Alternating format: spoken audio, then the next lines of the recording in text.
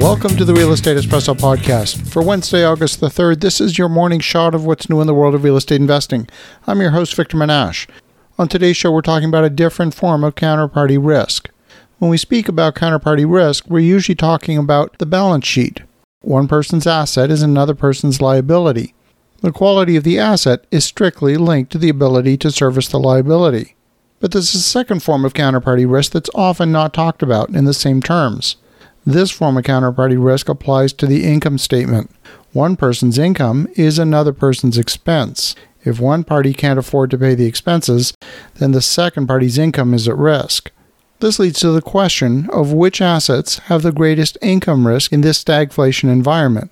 And on today's show, I'm going out on a limb to talk about 3 different asset types that I believe are most at risk in the current market conditions. These are asset classes that I would be careful about owning in the next few years. The first is office. Office is oversupplied in many markets. The combination of pandemic-induced remote work combined with the economic downturn means that office space as an asset class is going to underperform most other forms of real estate. There will be a few bright spots in office, specifically medical and other forms of healthcare. The second form of real estate that's oversupplied at the moment is industrial warehousing. Many companies are oversupplied in this asset type, particularly as they move to reduce inventories. That's going to translate into weakness in this asset type over the next few years. In residential, I will question whether you want to own C-class apartment properties specifically in this upcoming downturn.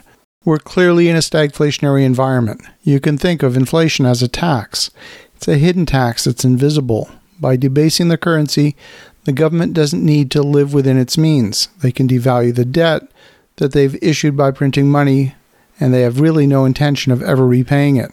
That is to say, the original value of the debt will never get repaid. It's a game of bait and switch. The debt will get repaid numerically, but the future dollars are worth far less than today's dollars. Food prices have increased by some accounts as much as 30%, despite the government claim of 10%. Fuel prices have increased 40%. Housing prices have increased 37% in many markets over the past 2 years. Nationwide, wages are only up by 5%. Eventually, things might equalize, but for now, the lowest rungs on the economic ladder are likely to suffer the most. Those at the top of the economic ladder can withstand this bout of inflation. They have the means and the smarts to invest and come out on top. They also can spend from savings and still survive for a long time. Those at the bottom and in the middle will suffer the most. So you want to pay close attention to who your customers are. If your customers suffer, then they will have less disposable income, which means by extension that you will suffer along with them by being directly connected economically to them. Your revenue is their expense. The most recent economic reports for the month of June show that durable goods orders remain strong throughout the month. The politicians point to these statistics to show how strong the economy is. But these orders are being buoyed by high-income people who are displaying inflation-fighting behavior by buying high-value goods before they go up further in price. This is a false strength. It's actually a sign of inflationary consumer behavior. It's what happens in inflationary times. The financial asset bubble over the past few years has caused cap rate compression, which means that lower quality assets have been bid up in price by those in search of yield. The problem with C-class apartments is that their income is limited. The expenses are increasing faster than the rent is increasing in the short term. Even if the law permits you to raise the rent, there's a limit to the extent to which you can raise rent. Above a threshold, your tenants simply no longer have the ability to pay. Raising rent will precipitate an increase in either real vacancy or economic vacancy, and I'm not sure which one's worse. This next period will be unlike any other we've experienced in recent memory. In economic upheaval, those with the weakest financial situation are always the ones to suffer the most, so the landlords of those people will be the ones to suffer the soonest.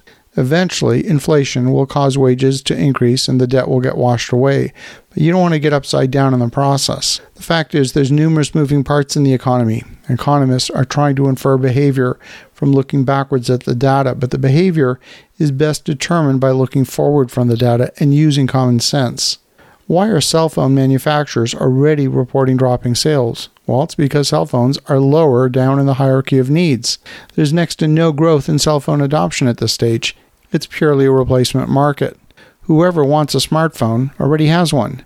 Do they need a better camera in their phone, or do they need to fill the tank in their 4x4 truck? I've never lost money in A-class or B-class rental properties, but I'd be most concerned with owning properties where the tenants are at the bottom of the economic ladder. Today's show is a warning. It's a caution. As you think about that, have an awesome rest of your day. Go make some great things happen. We'll talk to you again tomorrow.